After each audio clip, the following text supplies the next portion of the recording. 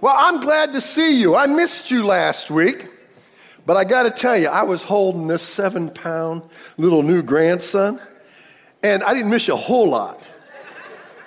I'll tell you, I am so blessed. Oh, I got to meet my new grandson last week, and what a thrill Stella and I had. And we're both back now, and our hearts are divided. Our hearts are here, and our hearts are there. I got one grandson here, one grandson there, and we just praise the Lord for it all. Thank you for all your prayers for our traveling and for the birth of Peter.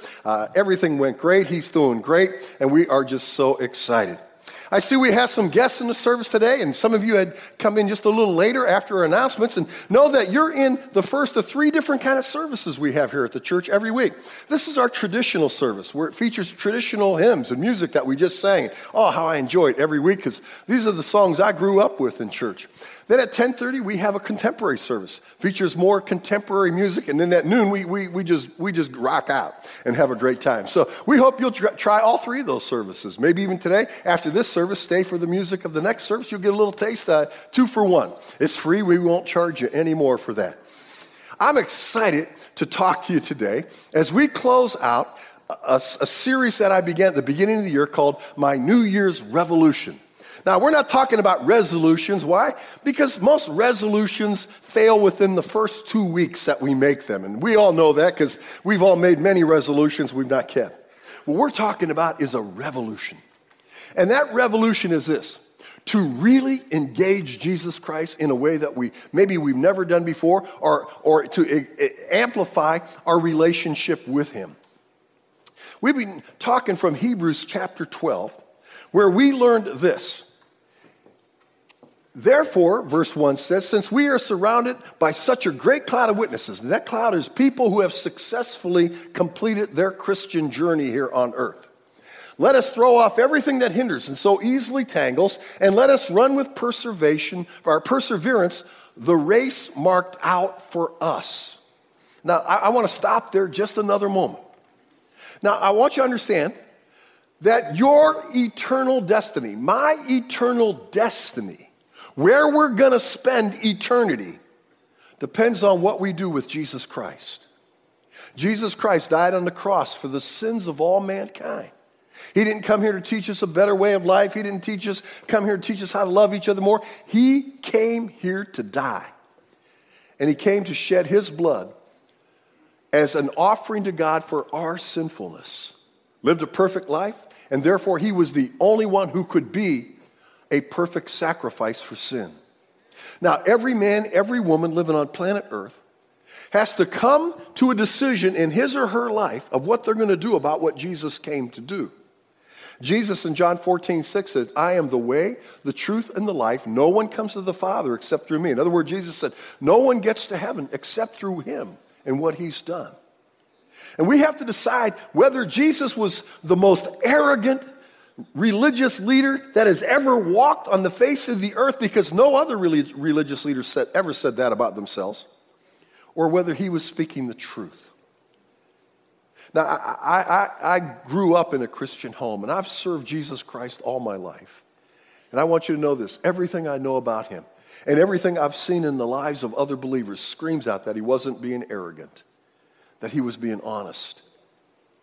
John 3:16, the most quoted verse in all the Bible, says, for God so loved the world that he gave his one and only Son, that whoever believes in him will not perish, but have eternal life. Now, every one of us have to decide whether we're going to embrace that truth or not. And God won't force us. He allows us to exercise our free will. If you've never trusted Jesus Christ as your Savior, then you've not sealed your eternal destiny with him. The good news is that you can do that even this morning, even right now, because it's a gift. The Bible says in Ephesians chapter 2, verse 8 and 9, for it is by grace you have been saved, through faith, not of yourself. It's the gift of God, not by works, so that no one can boast. See, most religions teach that you have to appease God. You got to work to get to heaven. You got to be a good enough guy. You got to be a good enough woman. But Scripture denies that. Scripture absolutely refutes that. and says the only way to heaven is through faith in what Jesus has already done in our stead, already done for us. And so the Bible says in the book of Romans, chapter 10, if we confess with our mouth Jesus is Lord, in other words, that Jesus is the only way, and believe in our heart that God raised him from the dead, we'll be saved. Now, when we do that, when we humble ourselves and we ask Jesus Christ to be our personal Savior, that seals our eternal destiny. We will spend eternity with him. We will get to heaven. Now, with that thought in mind, let me say this. The way we live our life subsequent to receiving Jesus as our Savior determines our eternal experience, not our eternal destiny, because that's sealed when we put our faith in Jesus. But the way we live our life subsequent to receiving Jesus will impact our eternal experience. Not every believer is going to have the same eternal experience. Now, it's all going to be in heaven. It's all going to be amazing. But the Bible talks about different opportunities and different responsibilities that we earn during this life. Now, in this verse that we looked at, Paul is making an analogy using the idea of a race. And so he says, all right, here's the deal. He says, since so many people, we've got witnesses that this can be done, let's get rid of anything that's keeping us from running the race that's marked out for us. As we talked about before, God has a race specifically designed for you. We're not all running the same race. We have a race designed specifically for us. God has designed it himself. And he will take into account all of our circumstances, all the talents that he has given us, all the spiritual gifts he has blessed us with. And so I don't have to worry about my being judged next to Billy Graham or Mother Teresa or anyone else, because I've got a race marked out for me. Jesus will ensure, because he's the author of that race, as we're going to see here in a moment, and the perfecter of that race, he will enable me to successfully run the race marked out for me. He will enable you to successfully run the race marked out for you. You got to believe that. But here, know this about yourself. You're special to God. You're unique to God. You're not a misfit. You're not a mistake. God designed you from the very beginning, and he has a wonderful plan just for you. And he's waiting at the finish line of life as we step across the threshold of eternity. And listen, he wants to lavish you with eternal opportunities and eternal rewards. He wants to lavish you with them. Now, that's what we're doing right now. We're each running our race. Now, we discovered in this series that race is a lifetime race. It's not a sprint. It's a lifetime. It's a marathon. And it's going to have peaks and valleys all through it. It's a difficult race to run. No matter what our individual race is, it's going to be challenging. Now, the only way we can successfully complete the race, Scripture goes on to say in verse 2, is if we fix our eyes on Jesus. We can't do it in our own self-discipline. We can't just make up our minds to do it. We've got to fix our eyes on Jesus. Why? Again, because he's the author. He's the one that wrote the race. He knows where you're going. And so he's the only one that can get you to the end. And he's also the perfecter. We learned in this series that he will ensure that I arrive in eternity successfully accomplishing the race marked out for me, and the same for you. But our ability to do that depends on the degree that we fix our eyes on Jesus. Now, that's what I want to talk about today as we end this series. Now, to do this is going to take a revolutionary commitment on every one of our part. That's why we're not talking about a New Year's resolution. We're talking about a New Year's revolution. We have to really make a choice, just as we decided whether to receive Jesus as our Savior or reject Jesus as our Savior. We all have a crossroads. We make a decision, and it's a revolutionary commitment. Now, Paul talks about it several times. Paul is one of the greatest converts to Christianity. He wrote a great deal of what we call the New Testament.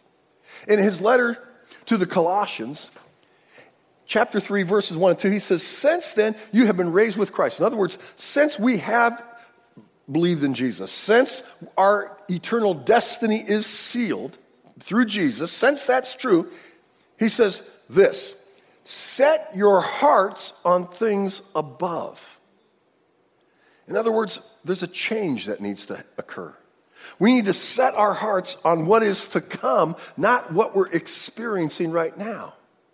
And that set your hearts in the Greek word is zeteo. And zeteo means continuous action. Continuously set our hearts on where we're going, on who we now are as adopted members into the family of God.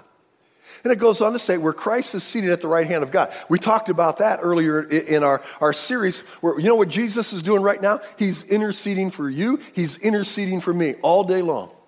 See, he will guarantee that our sinfulness after believing in Jesus Christ will not keep us out of heaven.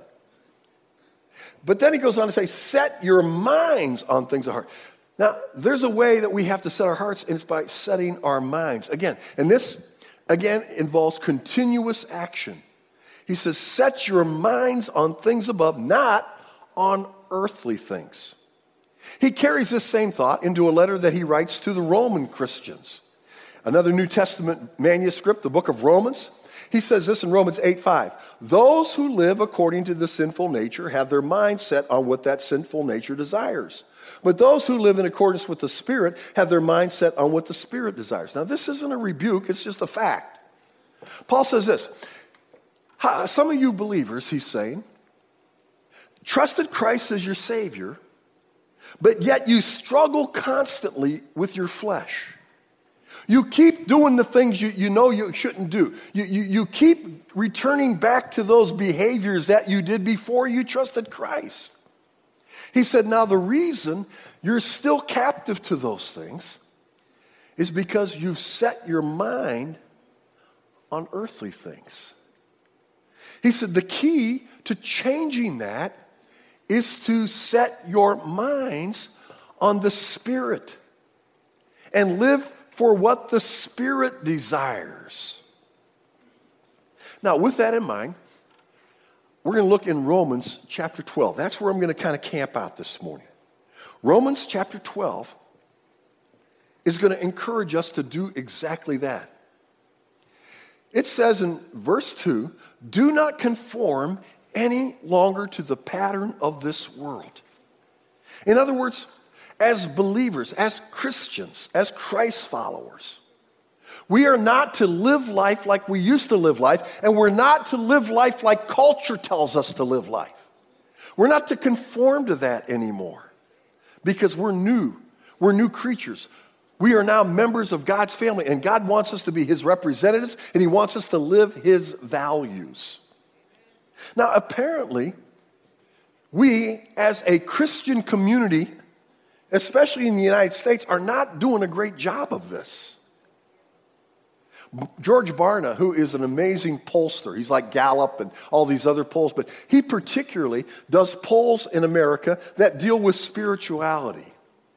And in a recent poll, he said this, of more than 70 moral behaviors we study, when we compare Christians to non-Christians, look what he says, we rarely find substantial differences.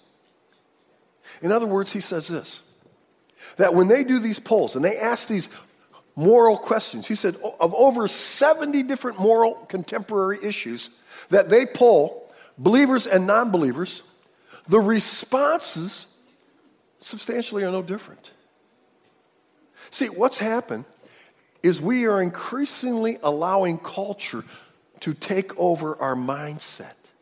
We're setting our mind on what culture says is the way to live life. We're setting our mind on what culture tells us to embrace as values. And we're sliding away from setting our hearts on things above, what's to come. Setting our minds on things above. We're slipping to where now it's almost indistinguishable between Christians and unbelievers. There's very little difference. This defines what we're supposed to be. I love what Paul says in 2 Corinthians. Now he's writing a second letter to believers in Corinth. And he says this in chapter 2, verse 14. But thanks be to God who always leads us in triumphal procession in Christ. Now, Mark, let's just stop there for a second. Remember, God is going to help you to win this race. God will help you cross the finish line successfully. And he wants to lavish rewards on you. He's always leading us in triumph. We're the winners. We read the last chapter, and Christ wins. Satan doesn't win. But we got to keep our eyes fixed on Christ, see? Now, look what he says. And through us spreads everywhere the fragrance of the knowledge of him. Now, one of the purposes that we have in living life after becoming believers is we're to be the fragrance of Christ everywhere that we go. See, that's what Paul and his companions are saying about them. They're saying, here's what we're doing right now. And he's encouraging all believers in Corinth to do the same, and he's encouraging us now to do the same. He said, we're to be the fragrance of the knowledge of Christ. Wherever we go as believers, we should be taking the presence of Christ. He goes on to say in verse 14, for we are to God the aroma of Christ among those who are being saved and among those who are perishing. In other words, we're the fragrance to God. We're to be the aroma of Christ to those who hear the gospel that Jesus died on the cross for sin and humble their hearts and receive that. Those are the people being saved. But also to the people who are rejecting that and don't want anything to do with it. Look what he says. To one, we are the smell of death. That's why when we stand for Christian values in the workplace and in our families and in school, oftentimes it's not received positively, is it? We're ridiculed and we're mocked, and sometimes we see people just get red-faced, angry about it. Why? We're the smell of death. We're a reminder to them that they're not embracing biblical principles. They're not embracing the way God wants mankind to live. And so to us, we're a stinky fragrance. We're a smelly, we're an offensive odor because we are a reminder of who God is and how God wants us to live. And to the others, we're the fragrance of life. See, to those who are trying to embrace God, trying to live Christian values, we're an encourager. We serve the role of being a helpmate and a teammate and a colleague, and we encourage each other. That's what we do when we gather together. But see, we've lost this. John Burke, who's a Christian pastor and author we're going to get to know a lot better in just a moment, said this, I'm convinced we've lost the ability to see and hear and understand how to truly follow the way of Christ moment by moment. In other words, what John's saying is that somewhere we've gotten off track. Somewhere we've lost our focus. Somewhere we lost fixing our eyes on Jesus. Somewhere we've gotten out of the race marked for us. And we've got swallowed up by culture and cultural values.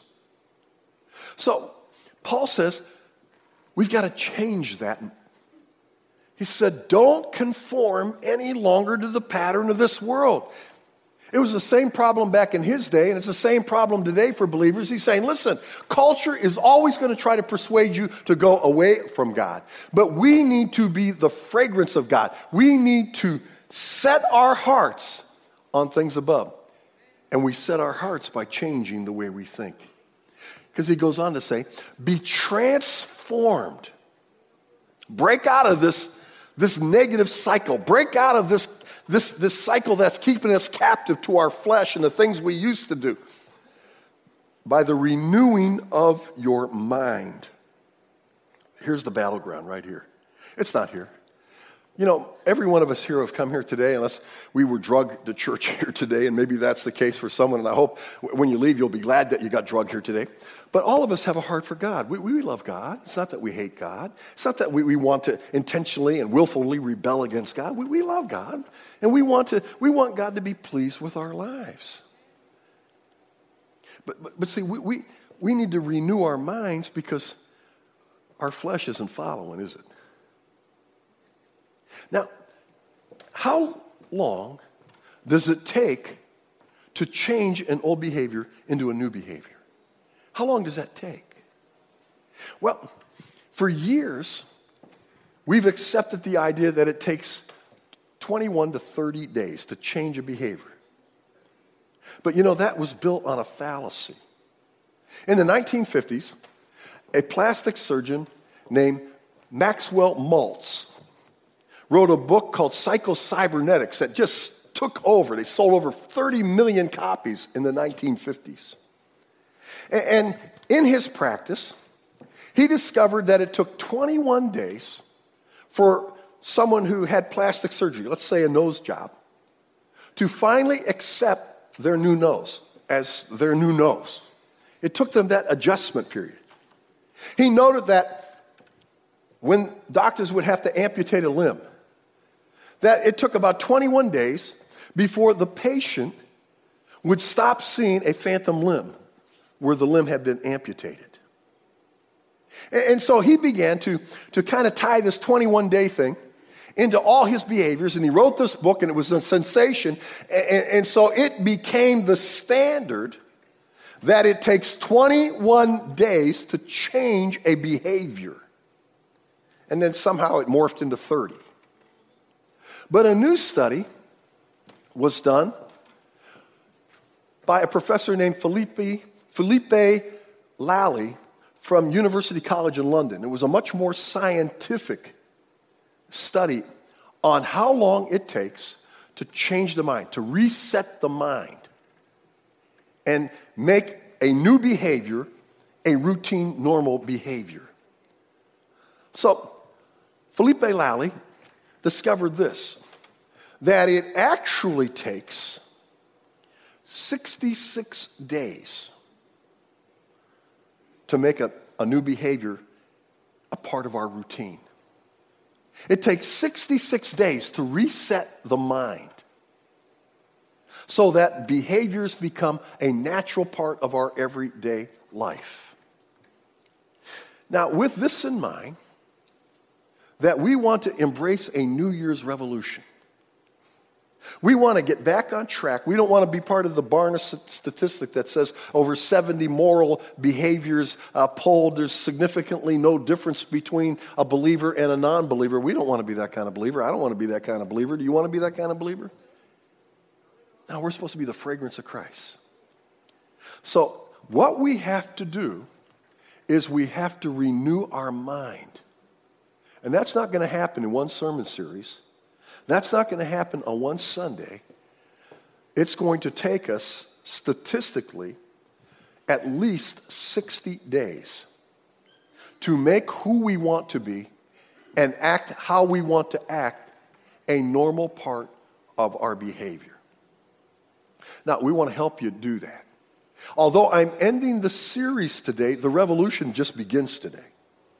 Because now we begin to apply what we've learned to our everyday practical life. I want to introduce you to a book that is a really powerful book. And Pastor John brought it to me, and all the pastors, we've read it. It's called Soul Revolution.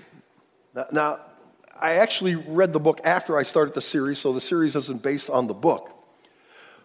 But in order for us to carry on, who really want to get to join this revolution, who really want to go to a new place with Christ, who really do want to become the fragrance of Jesus Christ, whether it's at work or whether it's in our families, and we want to live Christ, not just practice Christ compartmentally on Sunday. Here is one resource that we're going to give you, not give you, unfortunately I wish we could, but we have available for you. And we have them available right after the service. And this book, here's where this book is going to encourage you. It's going to encourage you of how to live a life for Jesus Christ. Not just to make Jesus a compartment of your life, but how to take him into every area of your life. As I researched how to change behaviors, Another powerful factor in changing behaviors is other people's stories. Remember Hebrews chapter 12, therefore, since we're surrounded by a great cloud of witnesses, we've read the stories in the Bible of people who successfully ran the race marked out for them. Well, this is going to have a lot of stories in it, this book.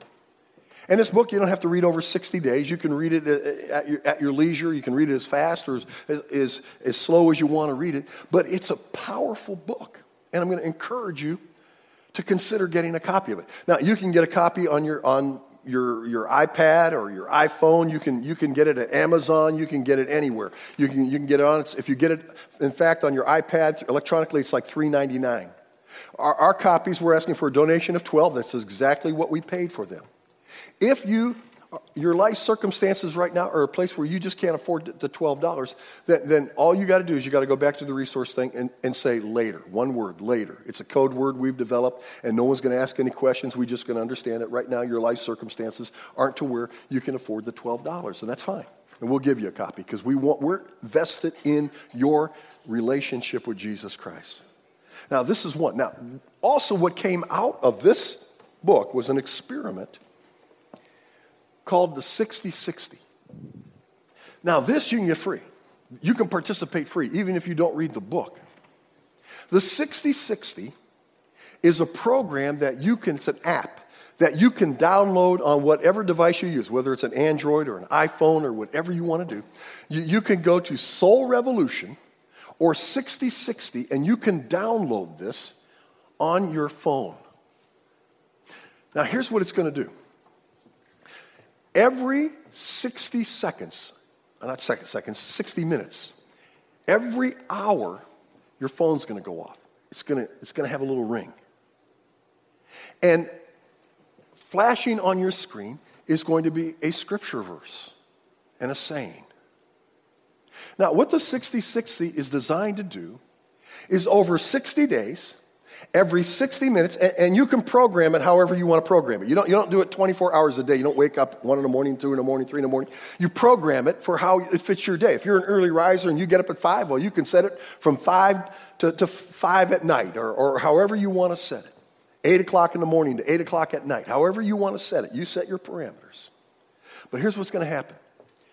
Every hour, this program is going to help to bring us in awareness of our relationship with Jesus Christ. Now, the book has a lot of stories about people who had the 60-60s. In fact, we're going to want to hear your stories. So we're going to have forums out there, and you can go online to our website, www.floridabible.org, and we'll have a link that you can click on, and you can share your 60-60 stories, because we're going to hear a lot of stories about what Christ has done. Maybe you're going to be at work and you're going and you're having to make some kind of an ethical decision at work, and all of a sudden, your phone, and God's going to have a verse right there for you, and God's going to have a saying right there for you. Or maybe you're going to be in a situation where you're tempted to do something that you don't really want to do, and you ought not to do, and you're going to be in there, and then oh yeah, God's here. Or maybe you're going to be mad, and you're going to be let not your heart be troubled.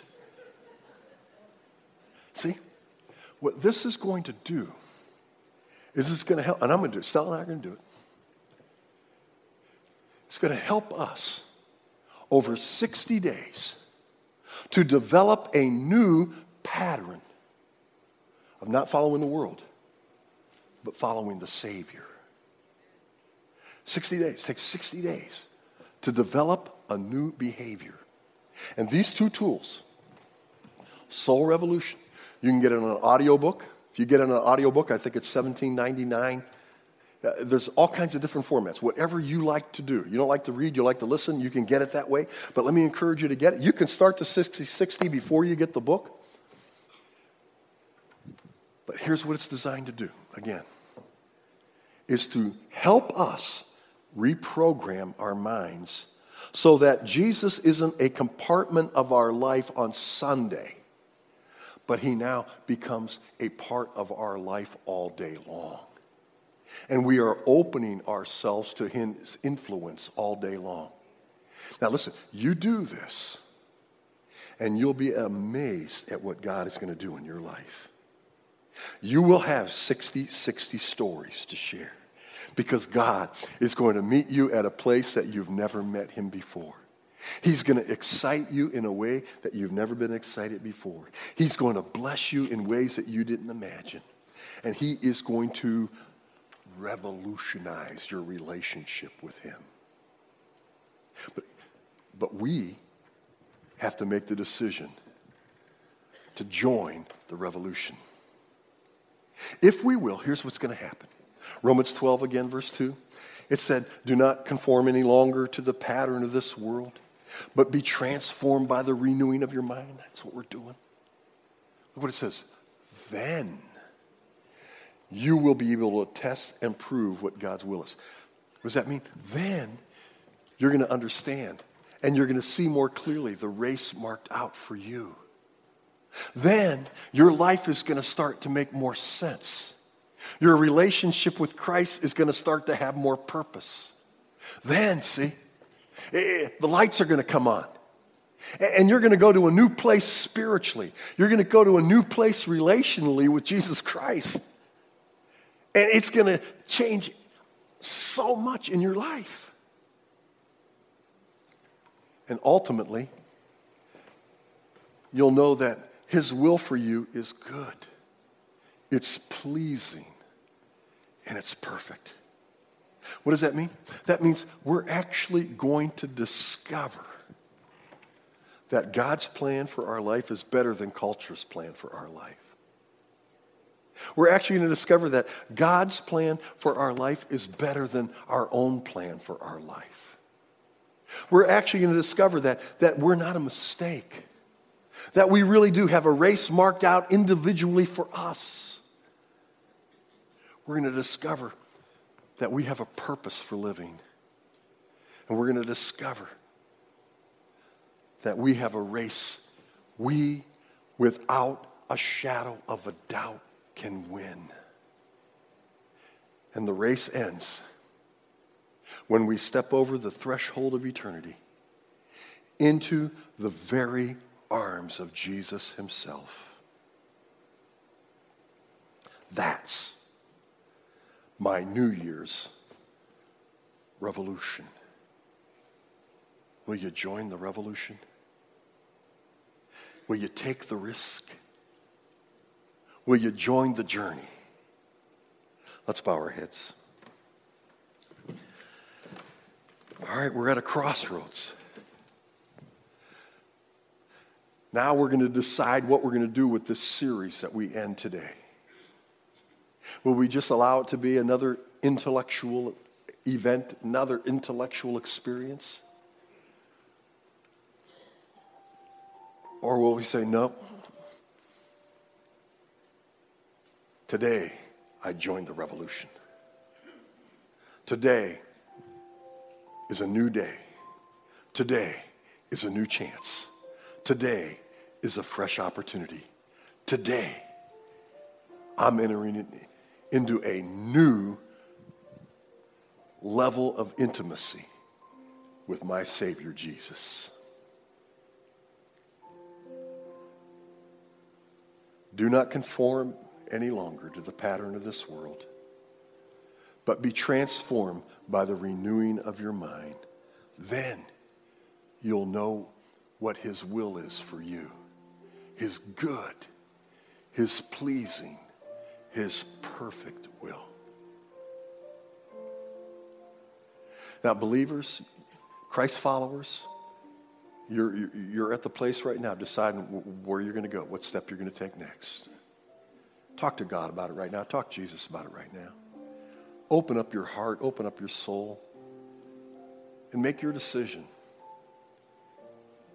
But if you're here today and you've never trusted Christ, I want to return to that. I talked about it at the very beginning of my message this morning.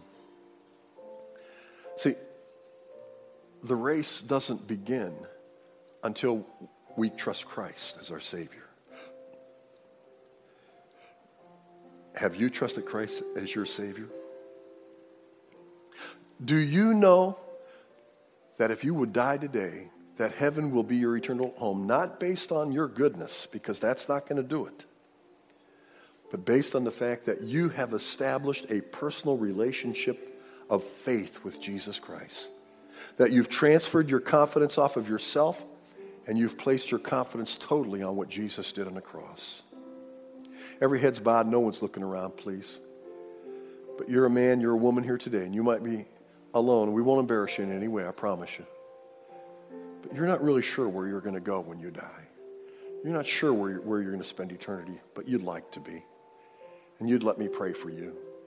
Without anyone looking around, would you just slip up your hand and say, Pete, that's me. I'm not sure where I'm going to spend eternity. I don't know that I have that relationship with Jesus Christ, but I'd like to. So we wait yes, you can put your hand down. I see it, yes. Anyone else? Yes, you can put your hand down. Anyone else? Anyone else? Yes, you can put your hand down. Yes, you can put your hand down. Anyone else? All right, the Lord's working today. The Holy Spirit is here, and he's reaching out to some of us. And the Bible says in the book of Hebrews, he said, if you hear the voice of the Lord, don't harden your heart. Today is the day of salvation. Right now, if you want to trust Jesus Christ as your Savior, all you have to do is ask him to be your Savior. Now, words don't save you. It's the attitude of your heart that saves you. But right now, if you'd like to trust Christ, and you don't know how, let me help you. It's simple. It's through a prayer of faith that goes something like this. And you can use these words. They're not magical. They're not in some kind of incantation. They're just words I'm making up. But you've got to believe, and it's got to come from your heart. Say, God, I want to be sure that I'm spending eternity with you. And God, I confess to you right now that I've not lived life perfectly. I've sinned. I know I've done wrong. And I get it now that because I've sinned, I can't enter heaven. And God, I get it that I'm never going to be good enough to earn my way to heaven. That's why you sent Jesus to die on the cross. And so God, right now, as best as I understand what this pastor has talked about this morning, I want to trust Jesus as my Savior. I'm transferring all confidence off of any hope that I could ever be good enough to enter heaven. And instead, I'm putting my faith alone in what Jesus did already on the cross. Jesus, I believe you're the Son of God. I believe you died on the cross, were buried and rose again. And I believe that because you were willing to die, that God has given you alone the authority to forgive sin. That's why you said, I'm the way, the truth, and the life. No one comes to the Father except through me. And so, Jesus, I'm asking you to pay my sin debt. I'm asking you to be my Savior. Today, I put my eternal faith in you. Today, I believe on the name of the Son of God, Jesus Christ, for eternal life. Today, I make you my Savior. Now, the Bible says in 1 John 5:13, to any man, any woman who humbles himself in that way, says this, these things I write to you who believe on the name of the Son of God, that you may know that you have eternal life, and that you may believe on the name of the Son of God. Father, I thank you for these brave men, these brave women who raised their hand this morning. And God, I pray that every one of them have responded in faith to Jesus Christ. And if they have, God, I know that you have forgiven every sin they've ever committed. And Jesus, you are now interceding for them with God for every sin they ever will commit in the future. And God, you have given them the promise of eternal life. Now they can begin to run the race marked out for them that you wrote already before they even trusted you. Lord, help us all now. Every believer here today, Lord, help us to run the race marked out for us. Not to worry about anybody else, because we're not going to be compared to anybody else. Our race is our race. And all we got to do is fix our eyes on you. Now, we pray over this next 60 days that you'll help us to reprogram these minds so that we're set on you and not on the things of this world. Bless us, God. Use us. Encourage us. Help us to be the fragrance of Jesus Christ everywhere we go.